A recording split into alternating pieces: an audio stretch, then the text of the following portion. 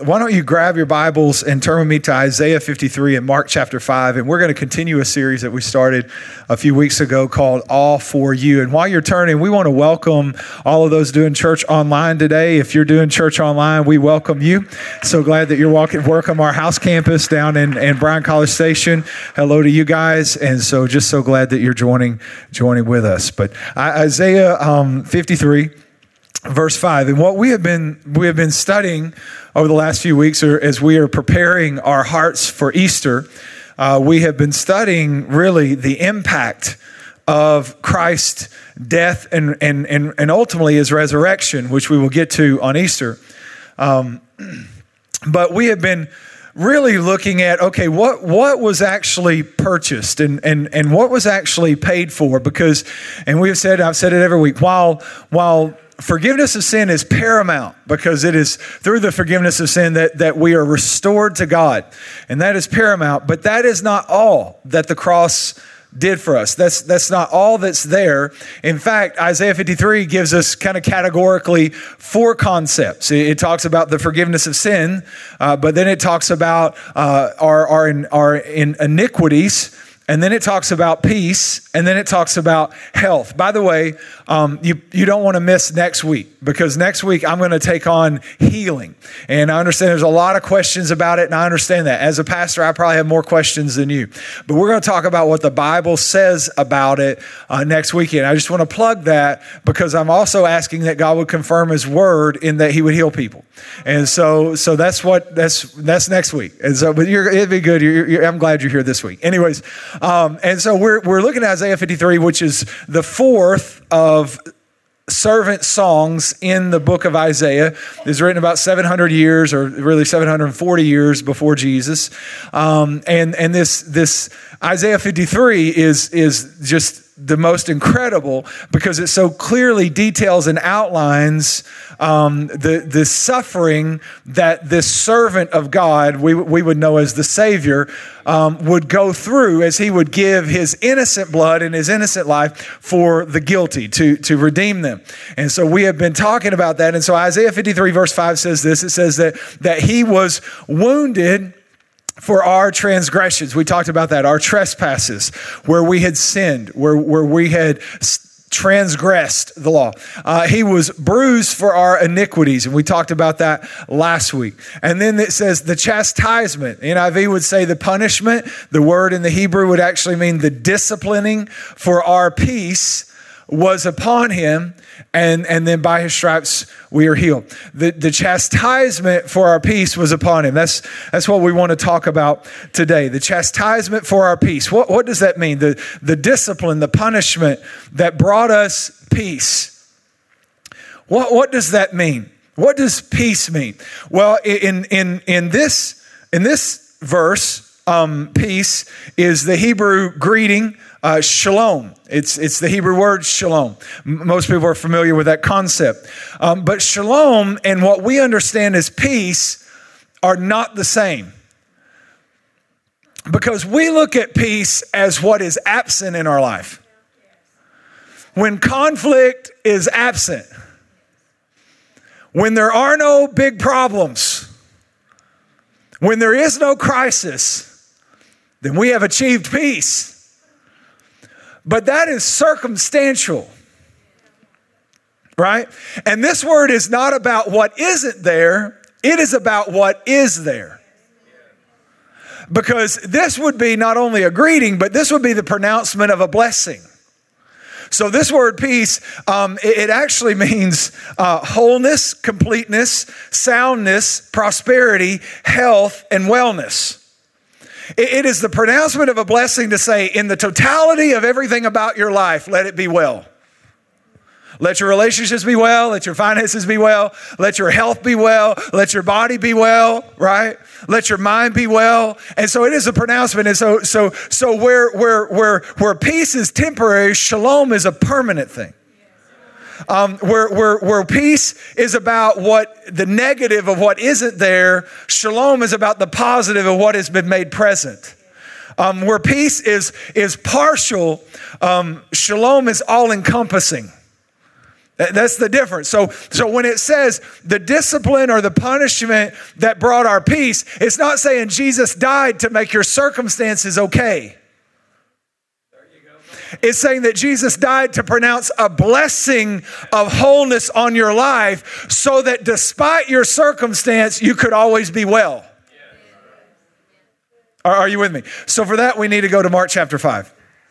I love the Gospel of Mark. The Gospel of Mark reads like a movie. Some say it's the first gospel written. That tends to be the way I lean. Some people believe Matthew was the first gospel account written. John Mark was an associate of Paul, but also a friend of Peter. And so what he actually does in the Gospel of Mark is he has taken all these eyewitness accounts from Peter and he has put them together almost like scenes of a movie. And so it just kind of jumps from scene to scene to scene and scene and scene. And it's kind of cool. Right? And it's kind of written like a 3-act play. There are 3 acts. The first act is, who is this Jesus? And Mark doesn't ever tell us who he believes Jesus to be. He simply gives us the words and the activities of Jesus and says, lets us draw our own conclusion. So it's like, who is Jesus? And then act 2 is where the disciples are trying to discover, is this the Messiah? And what does it mean if Jesus is the Messiah? And then act 3 is about the revealing of the Messiah as the king. And so Mark just kind of jumps from, and he has one word that he loves to use, which I love too, because he uses this word immediately. Like he makes the point that when Jesus does something immediately happens. And so I love it. But anyway, so Mark chapter 5, Jesus has left really the Galilee side of the Sea of Galilee. He has crossed over to the southeastern shore, a lot of Gentiles in that area. And Jesus is encountered by a man named Jairus, whose 12-year-old daughter is dying. And he says, could you come and heal my daughter? And Jesus, being Jesus, said, sure. Absolutely. So now we have a group of people heading to Jairus' house. When the Bible gives us a name like this, then we know this is probably a significant person, right? And so this is a significant person and probably has some clout and some status. And so Jesus is headed to his house to do a miracle. And he gets interrupted by this lady. And so Mark chapter 5, verse 24, it says, and he went with him, that's Jairus, and a great crowd followed him and thronged about him. And there was a woman who had a discharge of blood for 12 years. I was raised the old King James, so I can say the these and the thous and the for which cause and whosoever. I can say those better than anybody, but I like what old King James said, the issue of blood. She had an issue, right? And she had suffered much under many physicians, and had spent all she had and was no better, but grew worse. And she had heard the reports about Jesus, and she came up behind him in the crowd and touched his garment. For she said, if I touch even his garments, I will be made well. And immediately the flow of blood dried up, and she felt in her body. Did you see that immediately? And immediately the flow of blood dried up and she felt in her body that she was healed of her disease. And Jesus, perceiving in himself that power had gone out from him, immediately turned about in the crowd and said, who touched my garments? Who touched me? And the disciples said, you see this crowd pressing around you and yet you say, who touched me? And he looked around to see who had done it. But the woman, knowing what had happened, came in fear and trembling and fell down before him and told him the whole truth. And he said to her, daughter, your faith has made you well. Go in peace and be healed of your disease. I called this message a touch of peace. Could anybody use a touch of peace? Can we pray together? Father, thank you so much for your word, for your grace. God, your grace says that you have provided everything and you have provided it freely. We don't earn it. We don't merit it. We don't achieve it. That provision is granted through the blood of Jesus. God, in this moment, in this time, we are in need of grace in some form or another. Every person in here needs something that comes by your grace. And God, to receive it, all we have to do is put a little faith in your grace. So God, speak clearly to our hearts. Give us faith to trust your grace in Jesus' name. Amen. So here's this woman for 12 years. 12 years. I love the irony that Jesus is on his way to heal a 12-year-old girl when a lady who got sick about the time that girl was born is also coming to find Jesus. I just love that. But she's got problems. This lady, she has issues. She has 99 problems. Saying bye, Anne Marie. She has so many problems that she's in such a low place, she doesn't have friends in that place anymore. I mean, even Garth was better. It's bad. And we look at the lady and we actually think that her only problem was that she has a disease. But that's not her only problem. When you read the text, you'll find some things out about this lady that number one, this lady has suffered for 12 years with the disease, so she has a physical problem. She also has a spiritual problem in that she is considered unclean. And because of that, she has a relational problem in that her family, assuming she had one, would not be allowed to be around her or to touch her. In fact, anywhere she went, it would be considered unclean. Any furniture she sat on would be considered unclean.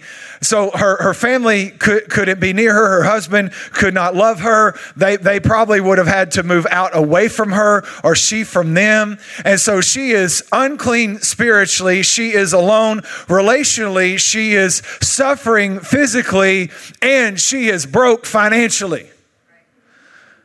Apparently, this lady had means 12 years ago because it said she went to many doctors and spent all that she had. This is denoting that she had been previously a woman of great resource because she went to more than one doctor. And it makes the point that she went to doctors until she ran out of money. And so I would suggest that this lady not only has a physical problem or a financial problem, she probably has an emotional problem. Imagine the rejection that she feels and all the isolation. I mean, one of the ways that we actually hurt ourselves emotionally is through isolation. Think about it. If you're in prison and they want to punish a prisoner, how do they punish a prisoner? Isolation. Yet some of us choose isolation because of our issues. That's why we have life groups. Life happens in a group. Isolate, you'll die. Community, you'll live. And so here's this lady's story. She has an issue. And I would say this, that if we put all this together with what we know about the word shalom, then we would say this lady has an issue of peace. She has an issue of peace. There is not one place in her life where she has peace. Are you with me? This lady is drowning in her issues. In fact, we don't even know her name. We know her title, the woman with the issue. I think I know some of those people from Instagram. Anyways, never mind. I'm sorry. But have you ever had an issue so big that it actually swallowed up your identity? Yes. Maybe not you. Maybe let's go another way. Have you ever known someone that had an issue so big? In fact, if you try to get around them and you try to talk to them, what's the first thing you're going to learn about their issue? What they're dealing with this week? What they're thinking this week? What happened this week? They saw something, it reminded them, somebody posted something, and all of a sudden there's this, you get around them. Not you, but I'm talking about the people that come to the other services. But people who have completely lost their identity in their issue. That their issue has become so big that it has actually consumed them, and is actually their situation has consumed their own self. Have you ever? And here's the problem. The bigger it gets, the more we focus on it. And the more we focus on it, the bigger it gets. and we start losing ourselves in it, and we even lose sight of God because of it.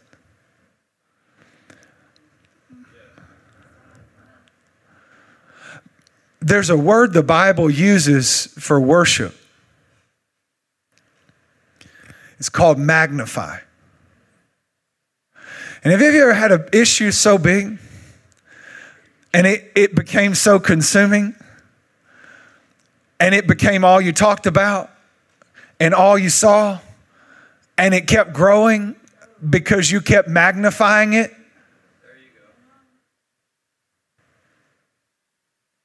When you talk more about your problem than your promise, then you're in trouble.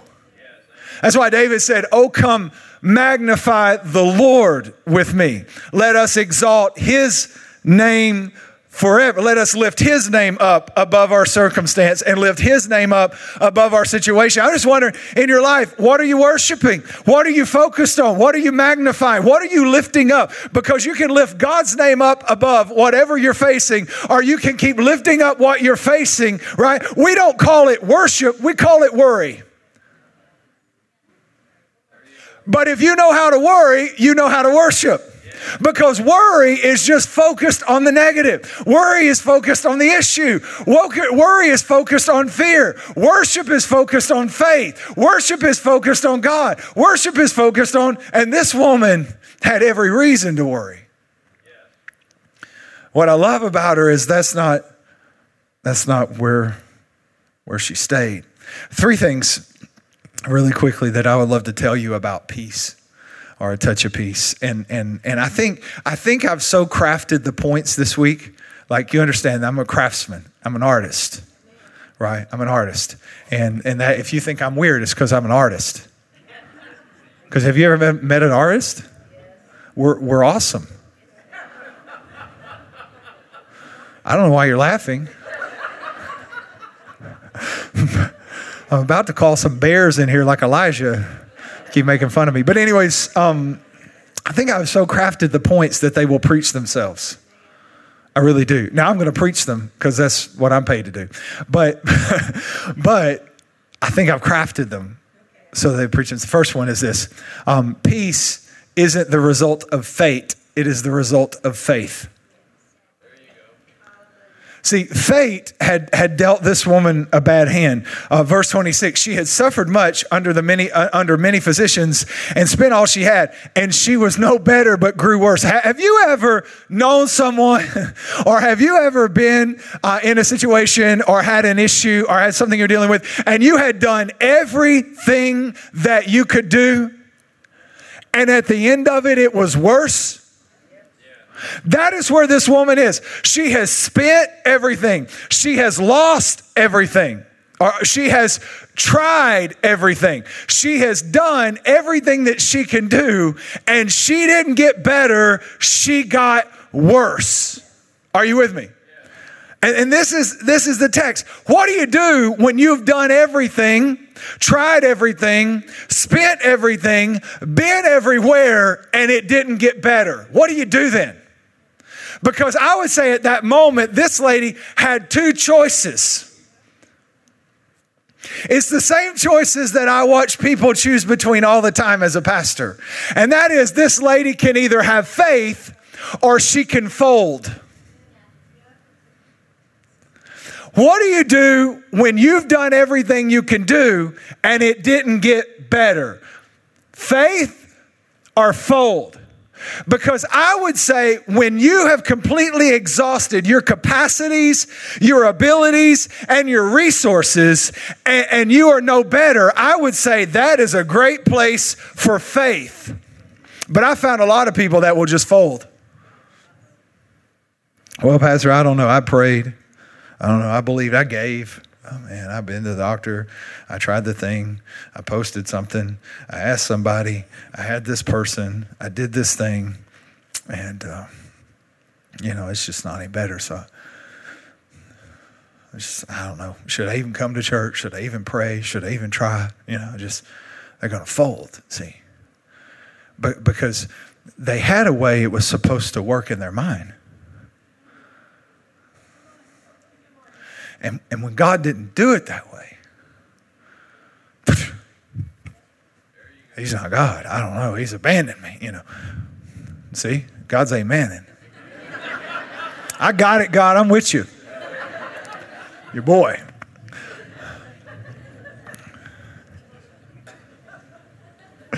I think being a public speaker sometimes is about learning how to work with whatever's going on in the room.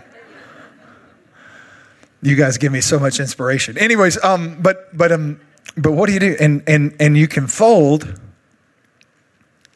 But I would say that when you have completely exhausted your capacities, abilities, and resources, then you're finally, listen to what I just said, you're finally at a place where faith can work.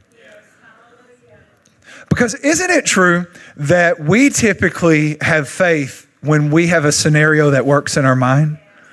Is that not true of you? It's true of me. I can't tell you how many times I've thought I was having faith when really I just had an imagination. Oh, you're going to play dumb. I see what you're going to do. Here's what I'm saying. In our minds, when we have what we would call an impossible situation, but we think, oh, I know there is this one treatment, there is this one doctor, or I could win this or get this or be promoted to that, or this person could do this. And we work a scenario in our minds that we can see. We can see how it works out. And as long as we have a few scenarios where we can connect the dots and it could work this way, or it could work this way, or it could work this way, then we call that faith. But what do you have when you have no scenario that works? Because I found many times with believers, as long as they can sit there and explain to me how God could do it, they're okay. But as soon as they don't have a way to explain how God could do it, they want to fold. And what I would say is, you're mixing up where faith is, because faith isn't even needed until it's impossible. God doesn't even show up until you can't do it.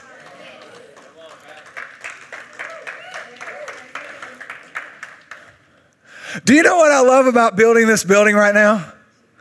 There is no way to do it. I have run the numbers. I know what our capacities are. I know what our revenues and tithes and offerings have been. I know what the commitments were. I've run the numbers. Let me help you. It won't work.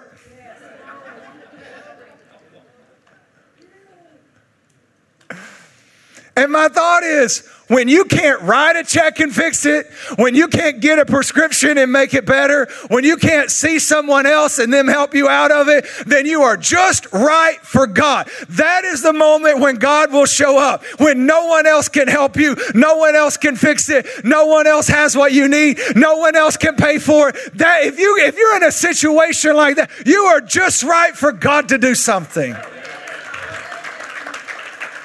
That's where this woman was. You know what I love about it is she didn't fold. She ratcheted up one notch. She got aggressive. Look at this. This is what verse 27, Matthew 4, or Mark 4. It says, and she heard the reports about, let me help you. This woman did not have a New Testament. She didn't have a New Testament. She couldn't sing On a Hill Far Away to the old rugged cross. She had never celebrated an Easter with an empty tomb. This woman simply heard. We don't know if she was a Jew, probably a Gentile. She heard that. Can I tell? What are you listening to? She heard. A large part of what we believe is contingent upon what we hear. Faith comes by hearing. And this woman started listening. And she said, there is this bearded dude in a robe and some Birkenstocks who is walking around doing some crazy stuff. And she heard about, if you need a miracle, what are you listening to? Are you listening to everyone tell you how it isn't going to work? Are you listening to all the, do you have some of Job's comforters around you? Like, you should just curse God and die. It's just, you got like a support group for Eeyores around you. Well, I lost my tail. I don't know what.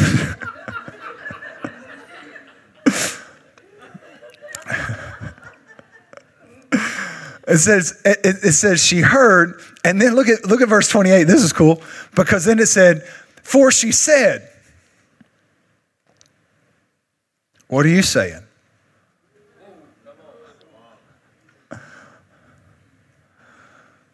What are you listening to? And what are you saying?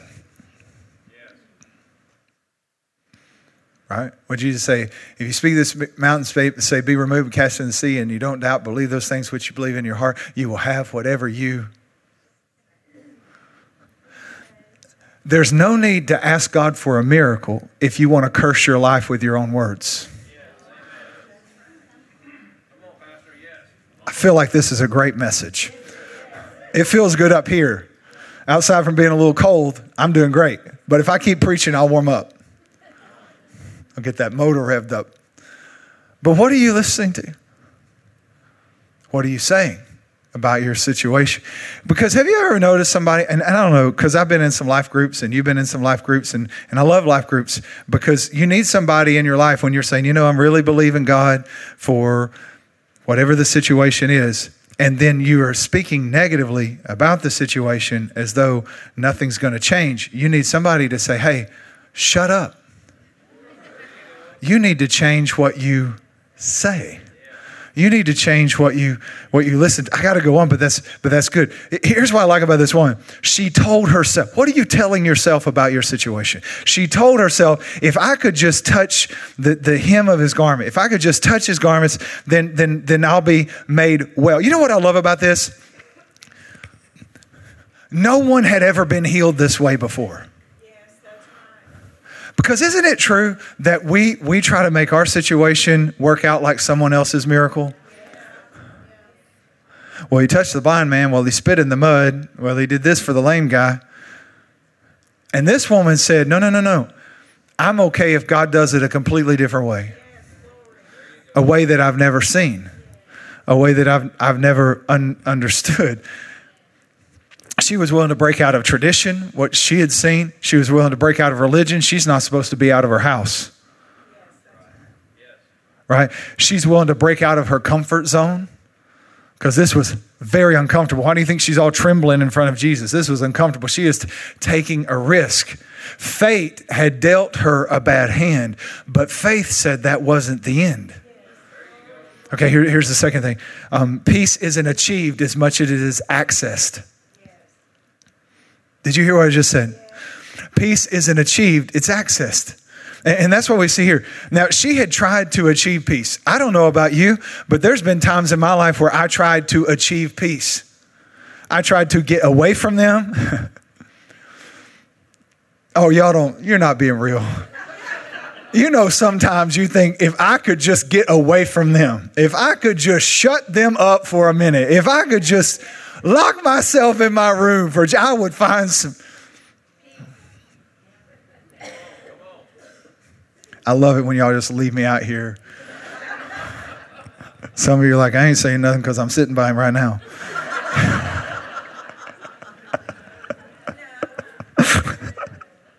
Oh, there's going to be some tense conversations at lunch today.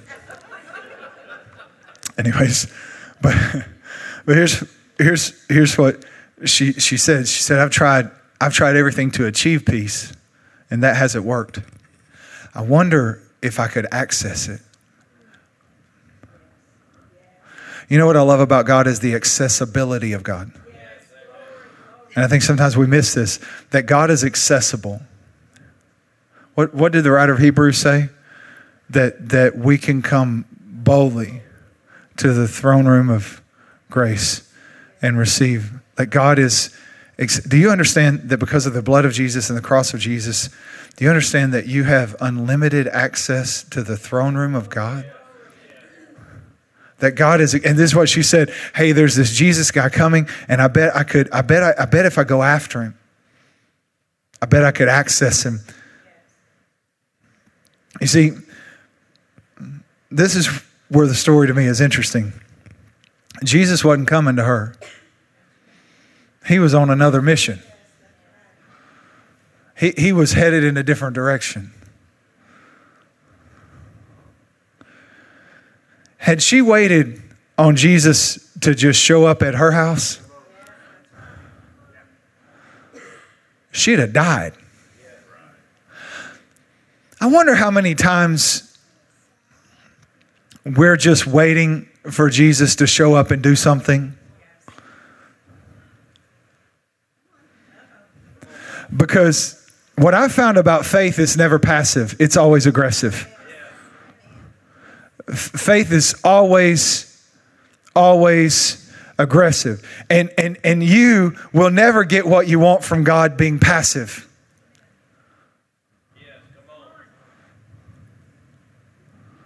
Like, sometimes you got to put the gloves on.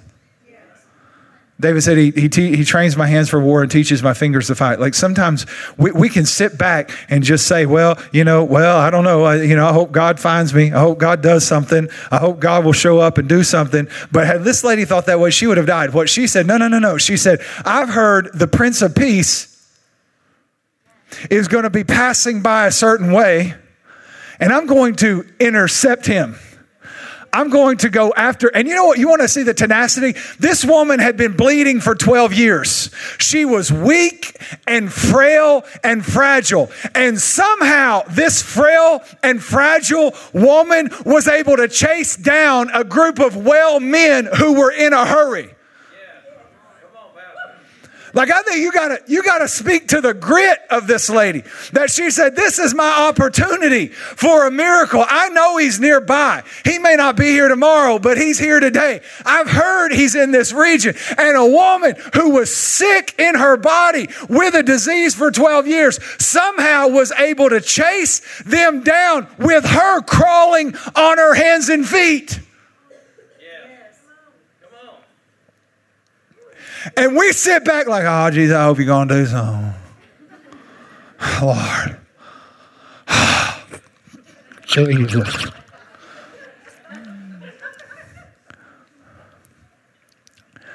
I'm just waiting on the Lord. Just waiting, hoping God shows up. And humbly and lovingly, I would say, you can do that. Or you can get off your blessed assurance and go after him.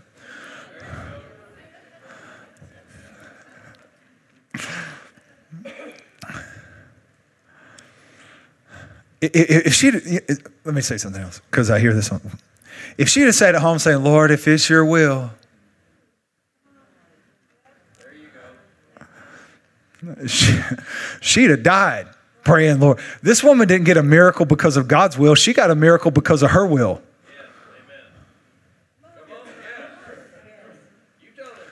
Oh, I believe I am. I hope I am. I'm going to answer to God. I hope it's somewhere in the lines of truth. But are you hearing me? Because so many times we are wondering and doubting the will of God about our decision and our situation, and God is waiting for our will to get involved. Surrendering to God's will does not mean we're a limp noodle with no will. It is about aligning our will with his will. Miracles come when my will aligns with his will, when my faith aligns with what he said. Are you with me? And so this woman could have sat all day and said, well, Lord, if it's your will, and she'd have died. She didn't get a miracle because the will of God came to her house. She got a miracle because out of her will, she went to find the Prince of Peace. She went to find Jesus. She chased him down. She went after him. And I'm saying, when you need something from God, sometimes you just got to go after it.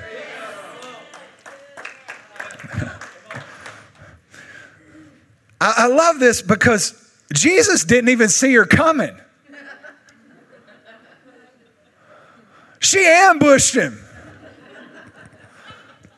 Like every other miracle, Jesus is looking at the person, right? Remember last week, the lame man on his mat, and he's like, hey, do you want to be made well?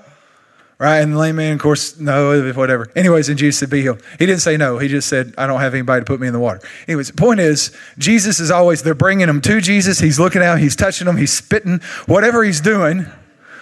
Right? I think to be that blind man, oh, Jesus is going to give me sight. Whoa, Jesus. No, I'm good. I'm good, Jesus. Anyway. But listen to me. She stuck up. Jesus didn't even see her. She got a miracle from Jesus. Listen to me. She didn't get a miracle from Jesus because Jesus touched her.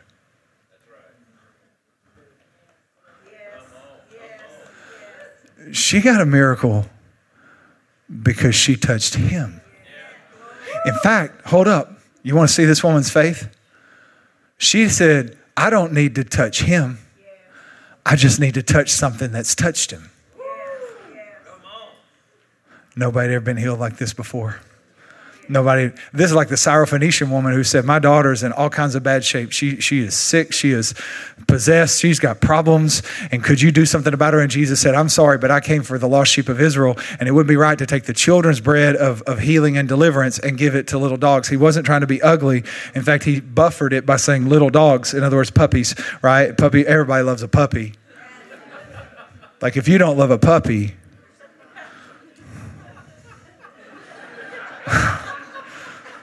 come on, man. Like if you don't love a cat, that's one thing. But if you don't love a puppy, I ain't trying to be mean. Go baptize your cat. See how that works out. Fluffy will claw your eyeballs out. But if you don't love a puppy, you need therapy. You need salvation. If you don't love a, and he said you can't give the children's bread to the puppies. It was a racial thing. You understand? She was Syrophoenician. She was a Jew. So he wasn't trying to be mean. This is just the racial culture of the day. And this woman said, I don't need the bread. I can take a crumb from the floor. And he said, go, your daughter's fine. And this woman said, I don't need to touch him. I don't need him to touch me. I just got to get around something he's been around. I've just got to touch something. This is my faith, that if I can touch something that's been touching him, then, sometimes in your life, you don't need Jesus. You just need to get around somebody that's been touched by him. Like this is why we do life group. This is why we come to church, because you may need a miracle today, and maybe your faith is weak. I don't know. But at the end of this worship experience, there's going to be some people up here who have all been touched by Jesus, and they're all standing there ready to pray for you. Are you with me? And all you got to do is say, you know what? I would love for Jesus to show up in the flesh, but he's not going to do that until the second coming. It could be today, probably not. I don't know. But there's some people that have been touched by him, and maybe if I could just touch what has been touching him, then God could break out in my life. I love this because Jesus says, who touched me? And the disciples are like, bro, listen, we're in a crowd. Everybody is. But Jesus' statement is actually an indictment against everyone around him. Because he said, no, there's some people bumping into me, but somebody touched me. There's some people around me. I wonder, are we around Jesus today, or are we going to touch him? Are we just hoping to bump into him today, or are we going to touch him? Are we just with him on his walk, or are we going to draw something from him? You can actually be around him and actually touch him and get nothing, or you can touch him and get everything. And it just depends on how you're touching. Are you with me? Whether you're just bumping, I'm around, I'm going with you, I'm along for the ride. But this woman said, I'm not along for the ride. I'm not here just hanging out. I'm here to get something. I wonder how many people are hanging out at church this morning and how many people came to get something this morning.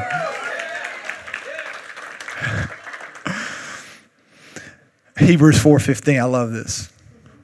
I'm going to read it old school King James for you. Old school, because I like the way it phrases it. We have not a high priest which cannot be touched. Yes, that's right. We have not a high priest which cannot be. Let me take the negatives out. We have a high priest who can be touched. He is accessible to us. You can access him today. You can come to his throne room of grace. We have a high, and then look at this. It said, we have not a high priest who cannot be touched. Look at this, with the feeling of our infirmities. What did this lady have? She had an infirmity. And Jesus said, you need to be touched by what's touching me, but I'm touched by what's touching you. I have compassion and grace because I get What's touching you? You feeling infirmed? You're feeling lost? You're feeling broken? You have no peace today? Like, I get all of that. I've been touched by all of that. And I can be touched by you. Peace isn't achieved, it's access. Here's the third thing. Peace isn't circumstantial, it's transformational. Peace isn't circumstantial, it's transformational. She went to Jesus hoping for a change in her circumstance.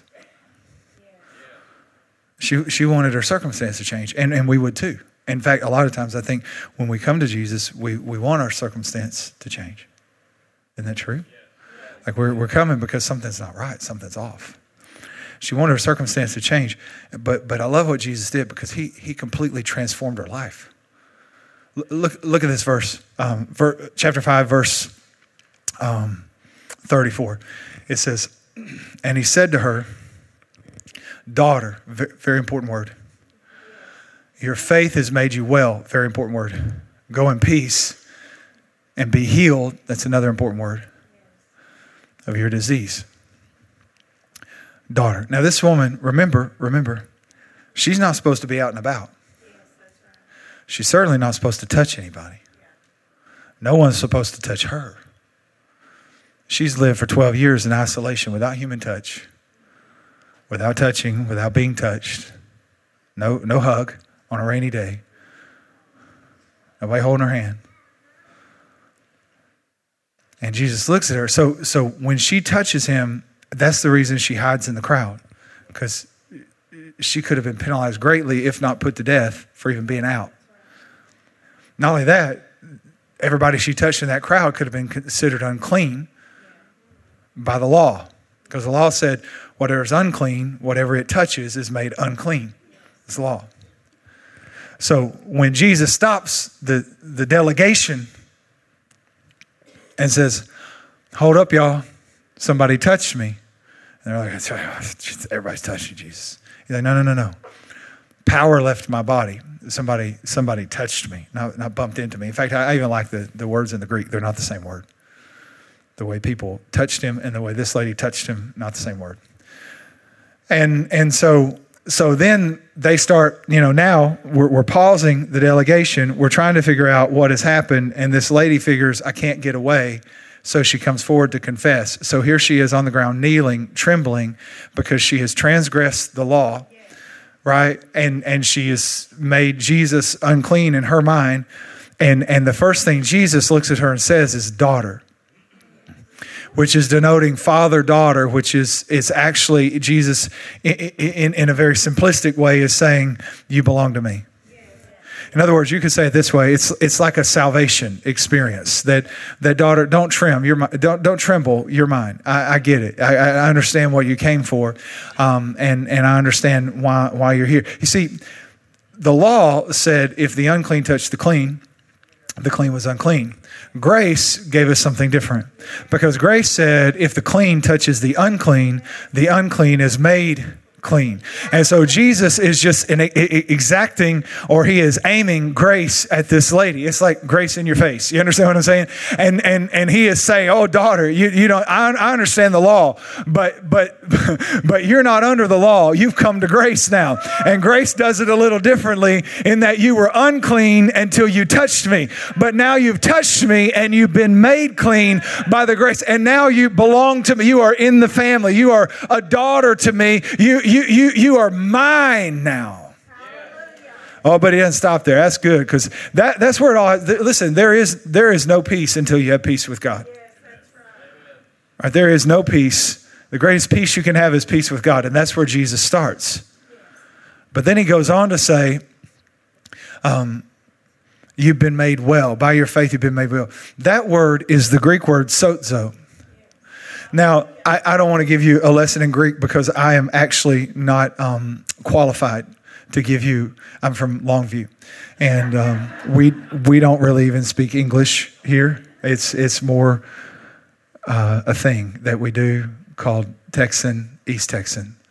And so I'm certainly not going to educate you on Greek, but I can tell you what the word actually means. It's actually akin to shalom.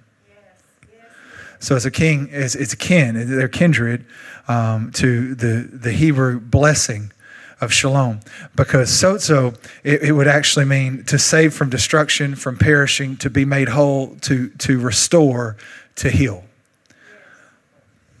And this is a word many times translated salvation. And I want you to understand, so much of what we're talking about in this moment is Jesus didn't come just to forgive us our sins, but he came to give us salvation, sozo, which is a restoration of our lives. It's a restoration of every part. It is redeeming every part of our life that has been touched by sin and death. It's the blessed reversal of the effects of sin and death. In fact, Paul said it this way to the Galatians in Galatians 3:13. It says, Christ has redeemed us from the curse of the law. Do you see that? He's redeemed us from the curse of the law.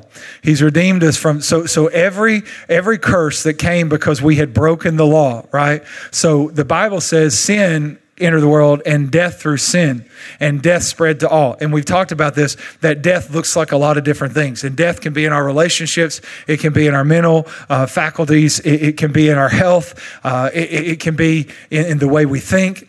Death affects everything. And so that was the problem with transgression. And that was the problem with the law, is that the law said we were under the curse of the law, meaning there was judgment upon us. And so every part of our life was under the curse. It was under the law. It was under judgment, every part. And this is what Paul says, but Christ bought us out from under the law. He redeemed, not just forgiving us, but redeeming all of our life from every curse of the law. Every place where sin and death has brought something into your life, Jesus paid to restore that. We are not under law, Paul said to the Romans in chapter 6. He said, but now we are under grace. So he didn't just bring out what we had done and put it under grace. No, he brought our lives out from under the rule of the law, which was condemnation and judgment, and put us under the rule of grace, which is life and peace. Are you with me? And so he said he's redeemed us from the curse of the law, becoming a curse for us, because it's written, curses everyone who is hung on a pole or a cross. That's the cross. He redeemed us in order, look at this, that the blessing of Abraham might come upon the Gentiles, that would be non-Jewish believers, that's us, through Jesus Christ, so that by faith we would receive the promise of the Spirit. He told the Romans that just as death entered in through one man and death reigned, so much more by the abundance of grace and the gift of righteousness, now do we reign. And it says in life, but you could also say through life, by life, or with life. In other words, now we have the life of God on the inside of us, the same Spirit that raised Christ from the dead. And it is quickening our lives so that we're completely redeemed from the curse. You need to understand that we have every right, biblically, theologically, and in a covenant with God, we should believe for the redemption of every part of our lives. That we're not just believing, okay, God, will you save me? Will you forgive me? No, God, will you restore? Will you deliver? Will you redeem? Will you heal? This is what this lady finds out, because Jesus looks at her, and this woman just wanted a change in her circumstance. She wanted peace to change what was going on. But Jesus said, no. Peace is not about stopping something. Peace is about what becomes present.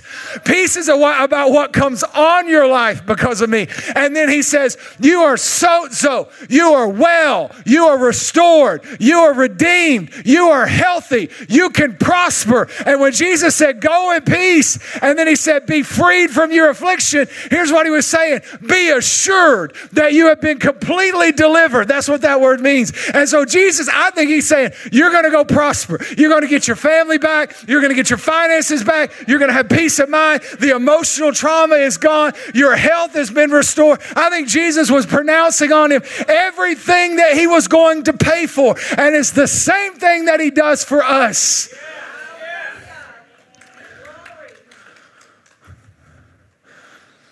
He came to pay for everything. Every area in your life where there was loss, he came to pay. But you got to believe it. He came so you could prosper, as John said, and be in health, even as your soul prospers. He came to give you peace, the blessing of peace. Isn't that good news? Can you give Jesus a hand? He is so good. Why don't you stand with me?